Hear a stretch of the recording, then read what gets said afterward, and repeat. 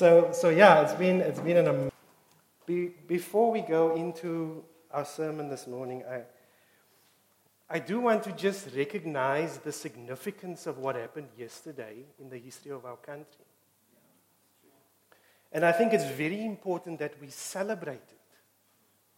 And I was thinking about this yesterday afternoon, and my son Noah asked me, Daddy, why is it so important that the Springboks won the World Cup? And two things came to mind. And the first thing is, it is the first time in the history of our country that we've had a black captain.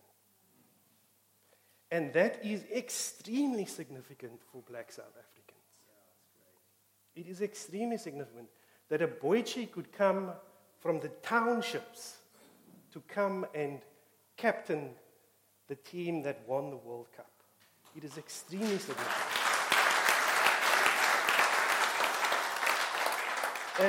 And the second thing that strikes me about its significance is that scholars identify in terms of esteem. We have what we call personal or self-esteem, and that relates to what you think about yourself. But on the other hand, there's also interpersonal or group esteem, and that relates to what you think about the group that you are part of, the nation that you are part of. Now, self-esteem and group esteem are two different things, because I think as a person you can have a very high self-esteem, a very high regard for yourself, but at the same time you can have a very low regard for the group or the nation that you are part of. And I believe in our country at the moment, we find ourselves there. We find ourselves having a very low group esteem. And so we don't believe that we are able to accomplish much as we are #stronger together. And so that is extremely significant. And so when we see on an international stage a group of our fellow countrymen coming together with a common goal and achieving something of such greatness, that is something that we must celebrate. And that is something that will challenge, I think, in our nation, this low group esteem that we find ourselves in at the moment as our country. And so I just wanted to read, before we get into Onesimus and Philemon, I just wanted to read the words to our national anthem, but the English version, so that we could understand it better. And this is what it says. Lord, bless Africa. May her glory be lifted high. Hear our petitions. Lord, bless us your children. Lord, we ask you to protect our nation. Intervene and end all conflicts. Protect us. Protect us. Protect our nation. Protect South Africa. Ringing out from our blue heavens, from our deep seas breaking around, our everlasting mountains, where the echoing crags resound, sounds the call to come together. And united we will stand.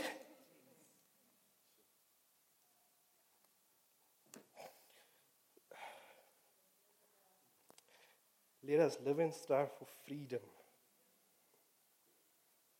in South Africa, our land. Amen.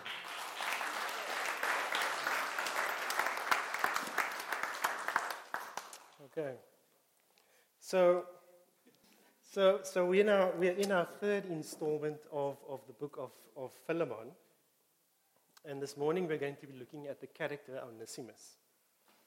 And so we'll read the verses that relate to him in this short book,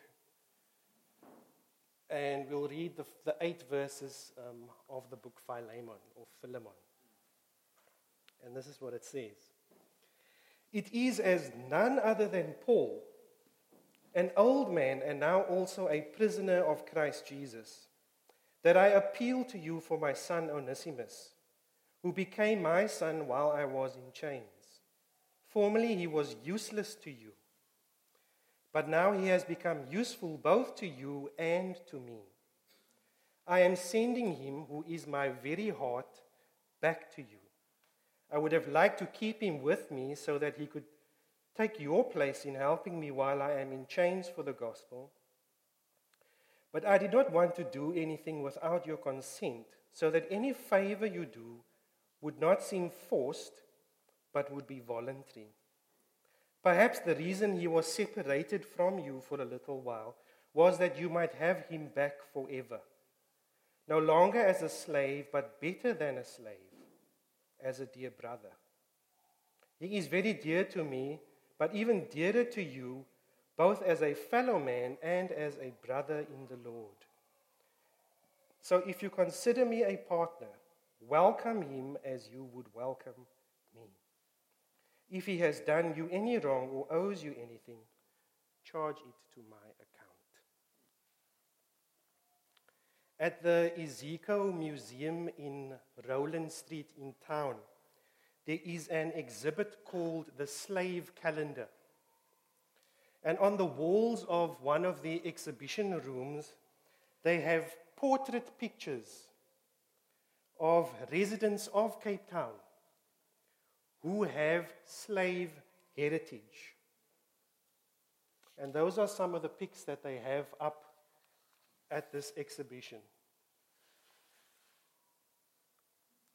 And one of the people in this exhibition was my neighbor for most of my childhood. He lived opposite me, and that's him there. And his picture and story forms part of the exhibition, which highlights the loss of identity that people from Cape Town suffered and in some sense continue to suffer.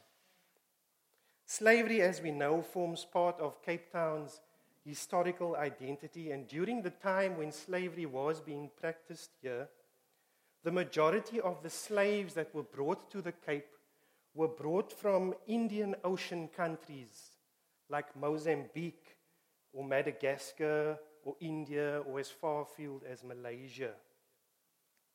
And upon arrival here at the Cape, they would be stripped of everything that belonged to them, including their identities.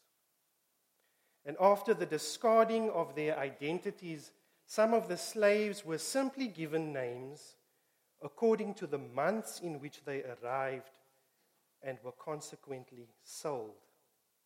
And so my neighbor, Mr. Felix February, his ancestors were brought to the Cape from somewhere in the southern part of India, as best as his family elders can recall. And so upon the arrival of Mr. February's ancestors and his family, their original family name was taken and it was declared to be redundant and was replaced with the name of the month in which they were brought here and sold. And so effectively a part of my neighbor, Mr. February's history has been erased. Onesimus, the slave that plays an important role in the book of Philemon, has many things in common with the slaves that are part of my neighbor's ancestors. Onesimus was also like an object in the first century Mediterranean world. Onesimus was not measured by his capacity to think. He was not measured by his standing as a person or his stature, his wisdom or his character or his nobility. Onesimus's value was measured by his usefulness and how much work his hands could do and how much work he would be able to endure. And so that is what he was named, Onesimus, from the Greek, which means beneficial or profitable. Onesimus' future was not determined by how much he was willing to study in order to advance his life.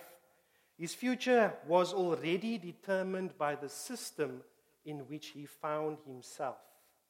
And that system had already decided that he was to belong to another person. After all, he wasn't a Roman citizen. Now, this morning I want to propose to us, as we look at the character of Onesimus, a different angle. Now, perhaps, and I'm sure that you have heard the phrase, seeing the world through a different lens. Now, this suggests the importance of taking a new perspective or a different viewpoint. And so this morning I'd like us to try to see this story through different lenses, and in particular through the eyes of Onesimus. Now, as we try and accomplish this, there's what we could call a traditional way of reading and understanding the story. And so according to this traditional interpretation, Onesimus was a bad slave. And he was a bad slave who fled from the household of his master Philemon all the way to Rome after he had stolen from his master. And then while this runaway slave Onesimus was in Rome, he met Paul and he became converted, a follower.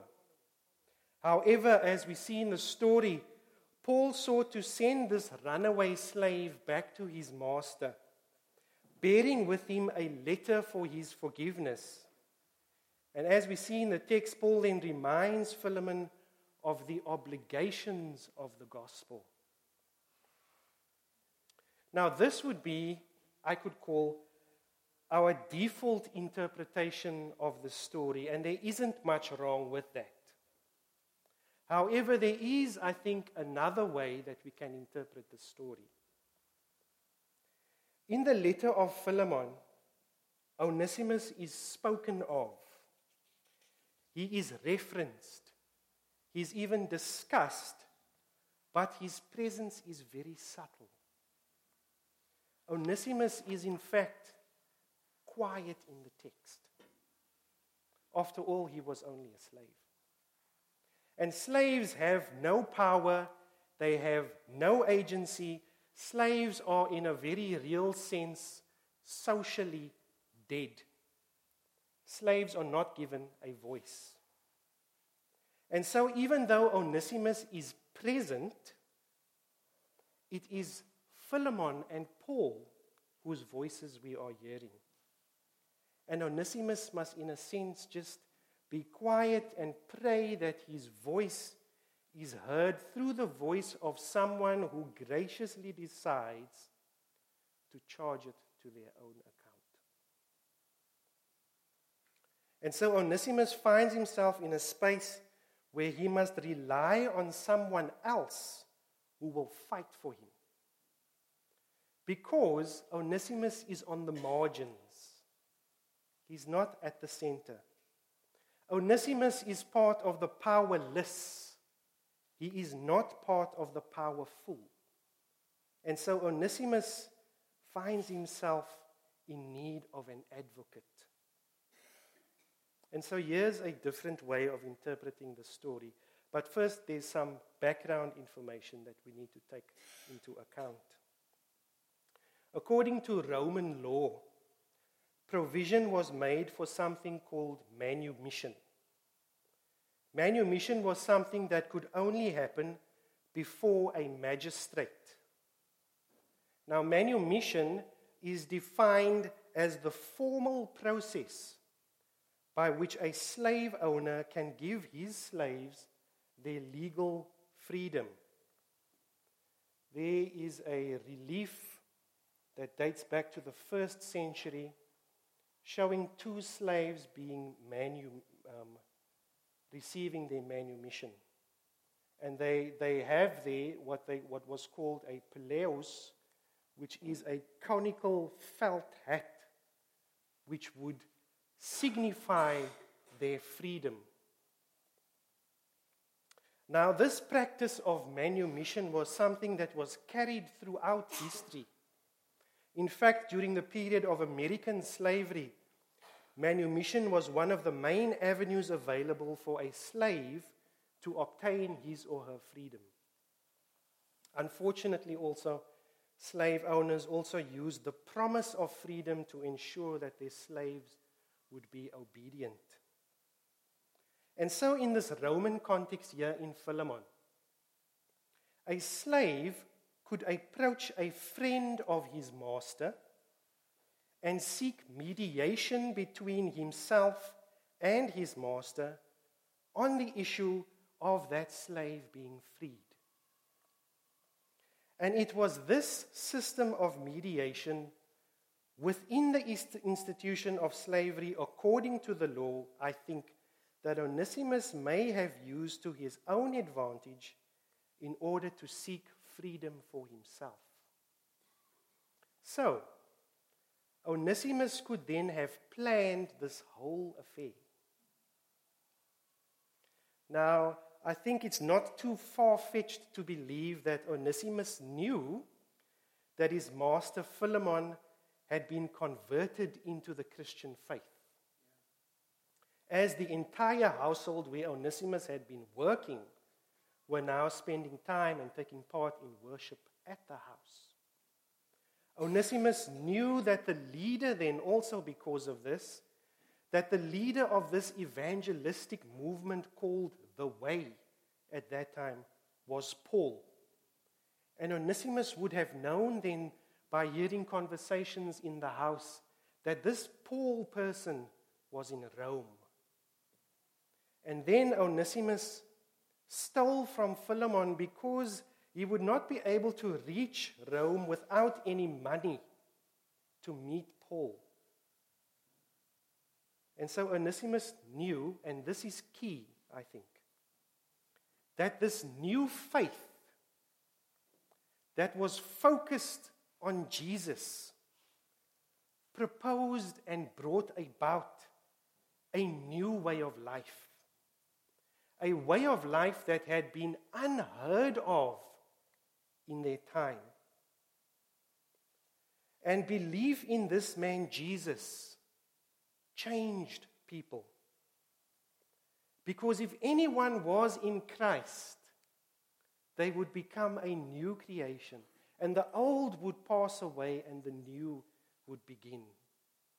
And so Onesimus, taking all these things into account, he took courage and a little bit of cash and he fled. Because Onesimus wanted to be manumitted. Onesimus wanted to taste freedom. And then upon meeting this leader of this evangelistic movement, meeting him, staying with him, Onesimus encountered a freedom that surpassed the kind of freedom that he was initially looking for or expecting. A freedom that in fact ended up turning him into someone with a new identity.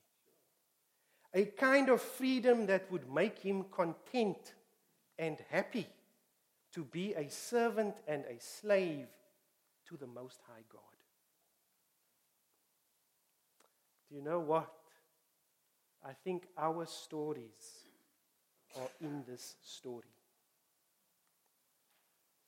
I think that Onesimus represents each one of us in some sense in this story. Because this story symbolizes the great atoning sacrifice that Jesus Christ made for us, but in a different way. Because we were all rather at some point in time unprofitable slaves, as was Onesimus. We were all slaves to sin before we finally found rest in Jesus. And unfortunately, some of us are still slaves. And some of us may even still be finding ourselves as slaves to fear. And so when I think about my own story and what my response was to this bondage, my response was I ran away. And I want to believe that for many of us here this morning, that is something that we have in common. We run away. And our running away may be different, may have been different, continues to be different for all of us. And some of us may have run away to addictions. Some of us may have run away to finding acceptance with friends. And then some of us just ran to be away from everything.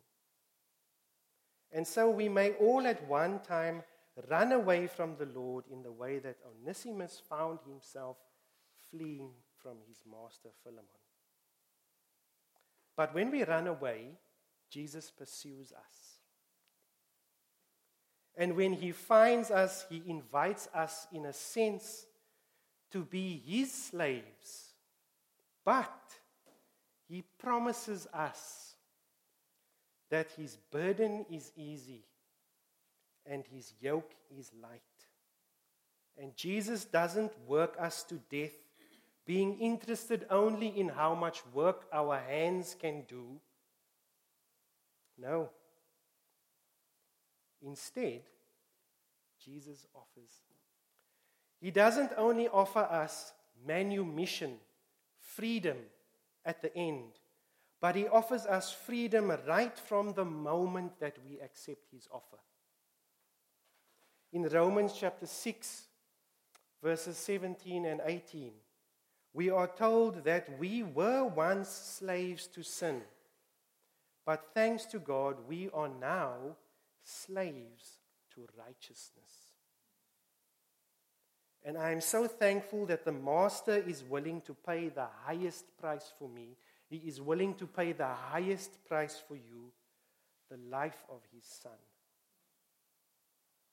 And we see in the story, Paul offered to pay for the debts of Onesimus, following in line with Jesus Christ, who has paid for our debts through his atoning sacrifice on the cross. Paul also regarded Onesimus as his own son, and so we also become sons and daughters of Jesus Christ when we are spiritually reborn. And so I think our stories are represented here in this story. And so when I propose to you that you try to see this story through different lenses, I am also proposing that you see your own story as well as the stories of others through different lenses. And so when I consider the story, I think that it teaches us, yes, about the obligations of the gospel. And it shows us how we ought to act, how to forgive, and how to restructure the relationships that we have with others, because we are now followers of Jesus, and we were all, in fact, at one point in time, slaves. It teaches us the importance of brotherhood in Christ and forgiveness. But this letter to Philemon, I think, also cautions us to remember the power of evangelism. When Paul met Onesimus, Paul could simply have written him off as a bad slave who needed to be returned to his master and punished for his actions. But Paul didn't see a worthless cause that needed a beating, but Paul saw a potential servant of Christ. Because Paul knew that this gospel is able to work its power in any heart that is honest, regardless of your background. And you can be in the worst kind of bondage possible, imaginable, but the power of God can release you from that. And so we can learn from Paul and Onesimus' example that it is important that we don't allow our own prejudices to get in the way of God using us to speak life to people who are being held captive by the works of the enemy. Because you don't know what you will be releasing through whom you will be releasing. Sometimes I think We keep others in bondage because of our own inability and our own denial to see things through a different lens, and in particular, through the lens of God. Now let's consider for a moment what Paul ended up releasing here in Onesimus. Now Luke chapter 10 and verse 1 records that at a particular time Jesus sent out 72 disciples, followers, into towns where he himself would go. Now we don't know the names of all of those original 72 because the Bible doesn't name them. It doesn't give us that list. Now we'll skip a lot of details here that bring clarity to how this tradition continued after Jesus died, he rose, and he ascended. And we'll skip a few hundred years forward. But the early church fathers who lived in the first few hundred years of the life of the church, they tried to put together the list of names that would have been part of these initial 72 followers who Jesus sent out, and this tradition continued because there was a stage in the life of the disciples where we read that as it became closer to the time when Jesus was going to be crucified and deceived, that many who followed him fell away and no longer followed him any longer. And afterwards, this was in a sense regenerated, and this tradition was continued. And so, as I'm saying, these early church fathers wanted to know who were those people who were sent out so early on. And so they studied Scripture and they followed traditions and records that had been passed down of who it was that could have been in this list. And so they put together over many hundreds of years, in fact, a canon or a list called the Syntax of the Holy 70 Apostles. And among the names in this list is Saint Onesimus, the Bishop of Byzantium. And so Onesimus, it is believed, would become one of those early apostles. In fact, up until today, the Greek Orthodox Church actually have a feast day for this Saint Onesimus on the 25th of February. And historical records tell us that in his old age, Onesimus became the bishop at Ephesus after the apostle Timothy. And in his death, Onesimus was stoned, after which he was beheaded in the year 109 AD. You don't know what you will be releasing, through whom you will be releasing. Our world is full of Onesimuses. There are so many people who are running away. And there are so many people, I think, who need someone to write a letter on their behalf and to tell them about the greatness and the goodness of the Master. They need someone to take them under their wing and to walk with them and mentor them and turn them from being useless into being useful. I think our city, our country, is full of Onesimuses who need someone to write a letter on their behalf and to charge the expenses to their account, because these Onesimuses may not have enough money to get them from Colossae, where they are in bondage, to Rome, where they may find and meet the one who can show them freedom. Earlier on in our week, in the media, we saw about asylum seekers who had come to our country, fellow Africans. And the situation is very complicated. But we have to, as followers of Christ, be people who can speak into those spaces. We have to, in some way, be able to respond in the way that Philemon or Paul responded. And so for us this morning, I think the question becomes, will I be someone's Paul? Will you be willing to charge it to your account? Will you be someone's Philemon?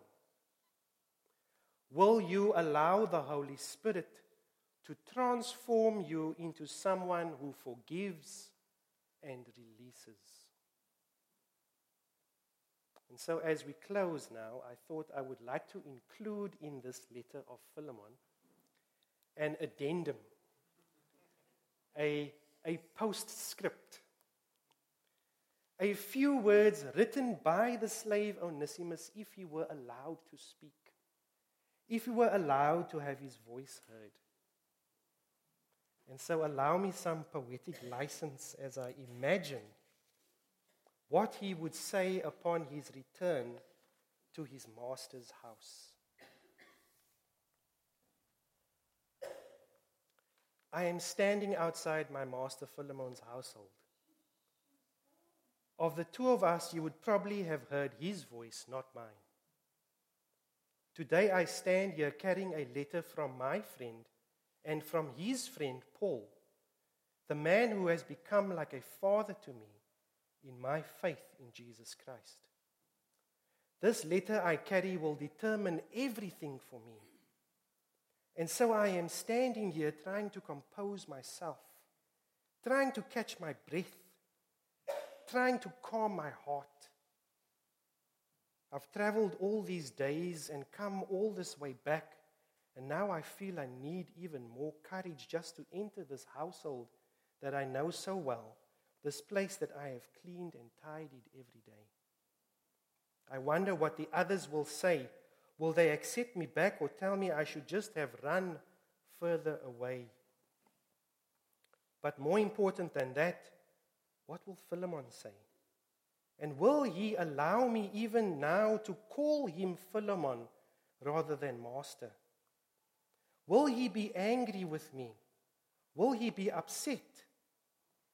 Will he have an F branded on my forehead for fugitivus, as the law commands? Or will he have me crucified as the law commands? I will know now if following Jesus is worth it. Will Jesus' message of good news be good news for me too? Is Jesus really able to make all things new? My name means useful, profitable. And I believe Jesus has truly made me that. Furthermore, I hope that Philemon will see in me what I hope to see in him, that I was once his slave, but now by the blood of Christ, we are both slaves to him.